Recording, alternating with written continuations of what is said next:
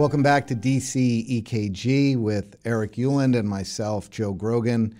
We're continuing the discussion with Art Kleinschmidt, one of the country's most knowledgeable experts on the addiction crisis, which is affecting the country.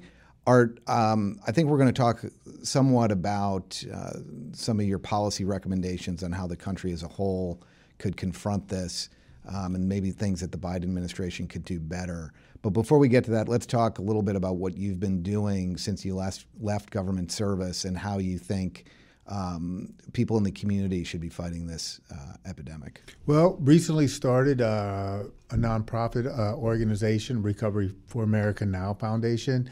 What we're doing is we're eliciting scholarship monies so people can actually receive addiction treatment. We're working really hard to try to really improve sort of the treatment that's occurring in this country. We're backing pretty heavily. We really want to kind of sponsor treatment centers that offer like a full continuum of care. And explain for a minute what treatment actually entails when somebody presents and can be lent a hand here to how treatment actually works. Yeah, right. That's probably a good question. Let's start. Not a super long one. Yeah, but Eric, let's say I'm addicted right now. Yeah. And in full disclosure, I'm on the board of the Recovery for America Foundation. Right. Yeah, and yeah. It's been my pleasure. One of the board directors here, and we're lucky to have him. Yeah. Well, I mean, I wouldn't be doing it. You sure are. But yeah. But I'd say I've got an addiction problem right now, and I'm like, I need help, and my family members say we're here to help. Who do I call? What do I do? How do I find a place that's going to get me sober and save my life? But do you? It sort of depends. I'm going to go with a guy who doesn't know anything, no network to go on. But right. Usually I would actually start saying, seek somebody who actually is knowledgeable about the treatment industry. I know can be,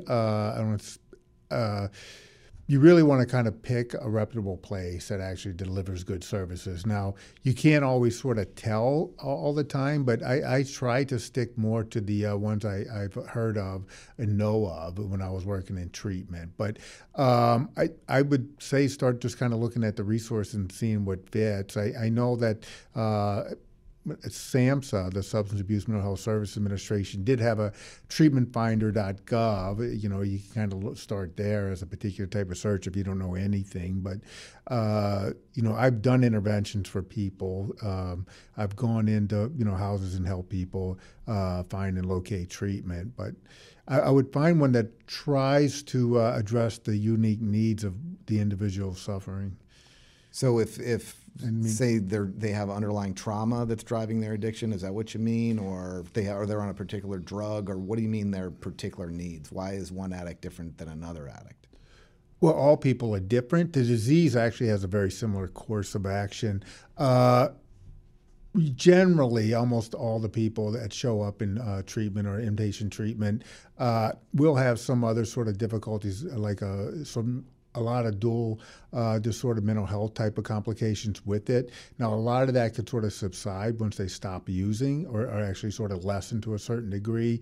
But what I was meaning a little bit more sort of around what treatment center where the person would actually sort of be comfortable in, that actually I don't expect the loved one to be able to do a diagnostic assessment and find out exactly what's sort of going on, but something that would fit sort of their particular sort of characteristics, like if it's going to be an adolescent, make sure you go into a type of adolescent program, or with a female and that sort of a thing. Is kind of what I don't. But the program that you founded and are running and that you're a board member of, that's what you're supporting. That's what you're pushing. You're making sure that at the end of the day, well, I want people to kind of complete a full continuum and not just go and recycle and go right back home. And that these services are able to cover these both direct needs for addiction, but these other indirect. So when I say like like a full continuum of care, I really hit heavy on the recovery supports of things. And so what I really sort of want to see is a treatment center that actually took the effort to kind of build build a recovery community around it. And why is that? Why is that so important? Well, it's very important because a lot of what's going to sort of happen, a lot of what I call the magic actually happens when one of these guys starts working with another guy, another sort of peer community, and you have a lot of support, and you can model other guys who are doing the right thing, who already walked it, can walk the line with you. So healthcare professionals, trained professionals like yourself are really important here, but you're saying critically it's peer-to-peer at the end of the day. I've been a big peer guy sort of my whole time, and I think that had a lot to do with me getting sober. I got sober. I didn't relapse, but I got sober up in St. Paul, Minnesota. So in that area, they have a really strong sort of recovery community in that area. So at a lot of the treatment centers, they have like a lot of sober houses, recovery houses, and that around that area. But when I relocated to Colorado, we had to kind of build a recovery community. You start putting in sober houses. You start working with your sober alumni, getting them sort of involved, letting them stay active. There's a lot of like attraction when somebody sees the one guy who went through it, and they could talk to him on like a person-to-person sort of level. So yeah, as a therapist, now I've done both, but as a therapist, yeah, I'm treating a lot of the disorder. I'm treating a lot of the mental health complications and that sort of a thing. But I also need to get them connected to actually people who are doing the right things and can actually help them get along. And part of that is, and actually, the other thing we're kind of working on is, I like to see like a lot of vocational sort of training and working on like soft skills, like how to show up on time, how to fill out an application, how to go back and follow up on an application, and learning a lot of these beginning sort of job skills. Or a lot of people when I was working, treatments that I really like. We had like a relationship with some of the local businesses around. They could hire our guys, and with the like local community college, so people could, if they needed a GED, they could work on it, and if they want to get a couple of college courses, that would be available to them as well. So I call that the back door. So I'm really strong in the back door, making sure that, and that's really when I would have my clients, I would say the rubber hits the road once you leave here, right? So that's really what I really kind of want to see, and I really kind of want to sponsor and help create that sort of a model. And so when you set up the foundation, what problem are you trying to solve? You've got this model where the dollars follow the patient. How does it work otherwise? If they don't have a scholarship to go somewhere, I assume some people don't have enough money to go to the financial barrier could be sort of huge, right? So like even like say with Medicaid or that, they would have a short time period. So it could be like say 21 days or something like that they would actually get. So the problem that I really kind of want to solve, the very expensive part of treatment, I call it's like primary care. So that's where a lot of the diagnostics are kind of going on. You would kind of see that sometimes in your typical 28-day type of program. That's so the most front end. Yeah, that's the most, so that's sort of the expense. Yeah, that's actually could be like pretty heavy duty costs. But you want people to focus on the longitudinal. Right. Months or years. So some people are going to have to do that depending on where they're at. So like with a lot with the methamphetamine or a lot of sort of the trauma, the methamphetamine actually scrambles the brain really well.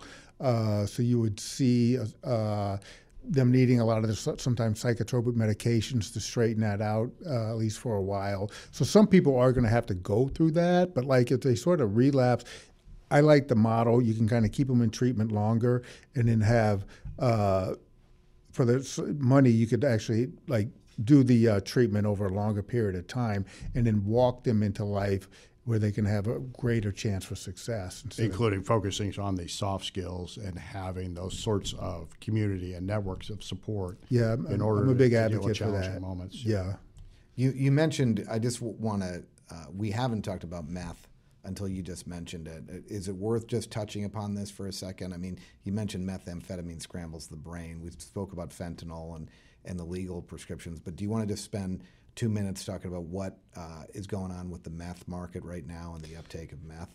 Well, Yeah, meth has gotten exceedingly stronger over this time period. It used to be, so there can be like a regionality to sort of drug use, right? So like I was coming from New Orleans, we had the big opioid scene going on. But when I went up to Minnesota to get sober, they were having a little mini meth epidemic out there. And I was up in the upper Midwest area and all that. They were having a meth epidemic. The opioids eventually sort of caught up. But what was going on there, they were making it in labs, right? So they would go rob a farmer, then hydrous ammonia, and they would sit and make up a little makeshift lab to produce methamphetamine. As those got put out of business, the Mexican cartels were happy to backfill it, and they could actually have a laboratory where they make like super duper strong methamphetamine that's coming across the border. And again, walking across the border. Right. And so meth actually, as like I'm not a neurologist per se. I mean, I studied some of that, but it actually has a very devastating effect on the brain. I mean, like physically, right? So somebody's so there's producible, measurable changes in brain chemistry, how the brain operates, what's going on. Put it this way, they could stay awake for a week at a time. Yeah. Right? So that's already going to create dissociative, fugue, all that sort of stuff. And then you could have some pretty major hallucinations. Doing meth for a period of time, create a psychotic break. Okay. So a lot of that has to actually, when they would show up at treatment, a heavy-duty meth user. Now, when I say meth user, what people don't understand is there's a lot of like poly drugs. So you're going to have, when somebody gets into very severe use disorder, they're probably, when you're doing an assessment, you'll have probably them addicted to like 5 different substances isn't unusual. Well, we could talk all day and beyond on and plumbing your knowledge on the various substances that are plaguing people and what's going on with the physiology. But we don't have too much time, and I just want to talk about where we are now as far as public policy is concerned in this country. I mean, we were at 67,000 when Trump was president, and he declares a public health emergency. It climbs for a couple more years, then it dips, as you said, 4%. We get hit by the COVID epidemic. We have shutdowns. It sort of gets supercharged at that point, and we're at 108,000 opioid deaths, official CDC totals. And anecdotally, I mean, you mentioned you've heard it's climbing. I've heard the same. So the Biden administration is spending a lot of time talking about harm reduction. They're spending a lot of money.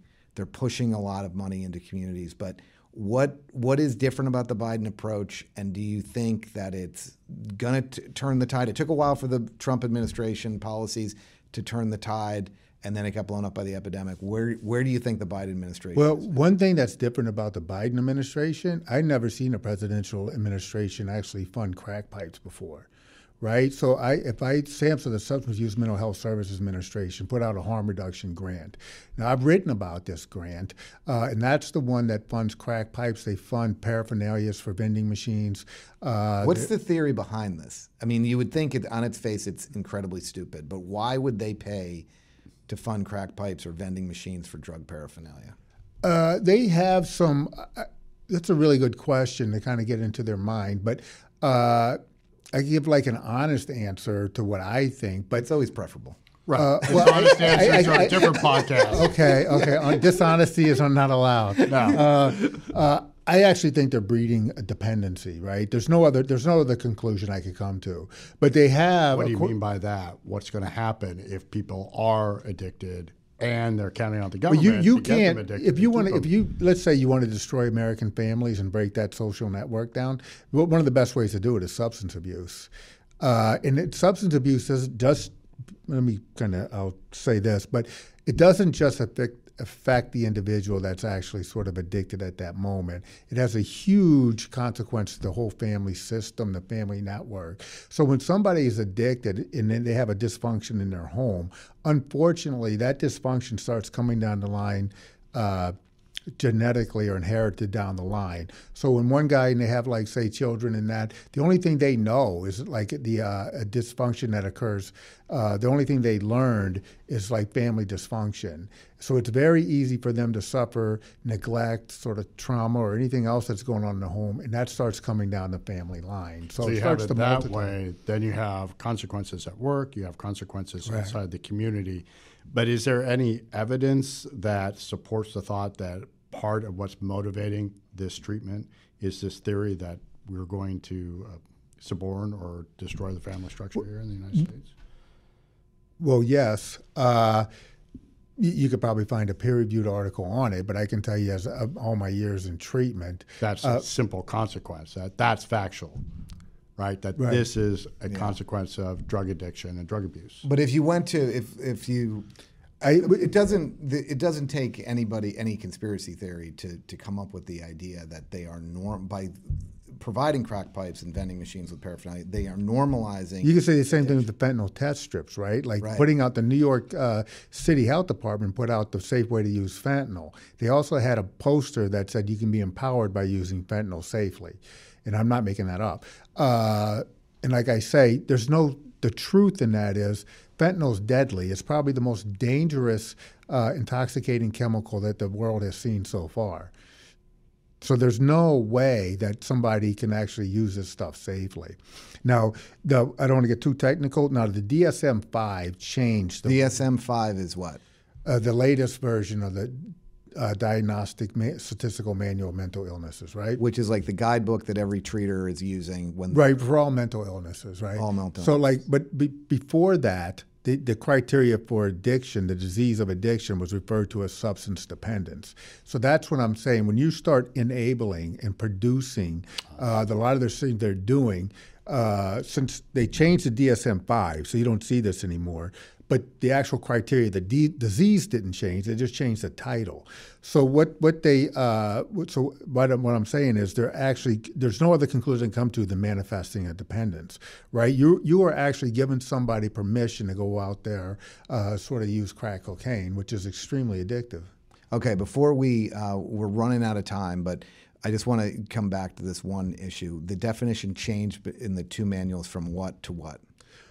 Okay, the DSM-5, in the DSM, let me tell you, the DSM-4, you had two different addictive disorders. You had substance dependence, which was addiction, and then you had criteria underneath that. Depending on how many they hit, they would be diagnosed with substance dependence. Right. Then you had like a temporary disorder, which was substance abuse. Now the way they had it, that would have been like the college kid who was drinking too much at the fraternity, the young kid who's sort of experimentating, and so that was like that was within like a 12-month time frame. So that type of illness would actually sort of clear up as they grow up and mature and that sort of a thing. So what they did in the 5 is they took those criteria from both those disorders and added it together. They removed the word substance dependence, and that's when they changed it to substance use disorder.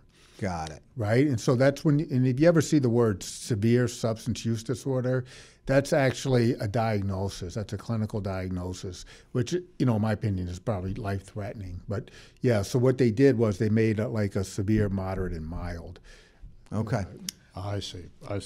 All right. So we spent a lot of time talking about policy, but I think at the end of the day, critical to this discussion, we're going to put the numbers up for people that are looking for help who may listen to this podcast and know of a family member or they themselves need some help with their own dependency or addiction crisis that they're facing. Because as we've discussed several times throughout this conversation, we're at over 100,000 Americans are dying every year. The numbers are climbing. And it's a catastrophe, regardless of whatever your political views are, whatever policy prescriptions you would try and prescribe for this disaster. So with that, I wanted to thank Art Kleinschmidt for joining us, and Eric, thank you, of course. Absolutely, and thanks. Well, I appreciate you having me. And Recovery for America Now Foundation, we're having our big fundraiser in October. Dr. Drew Pinsky is going to be our keynote speaker, so we're very excited about that.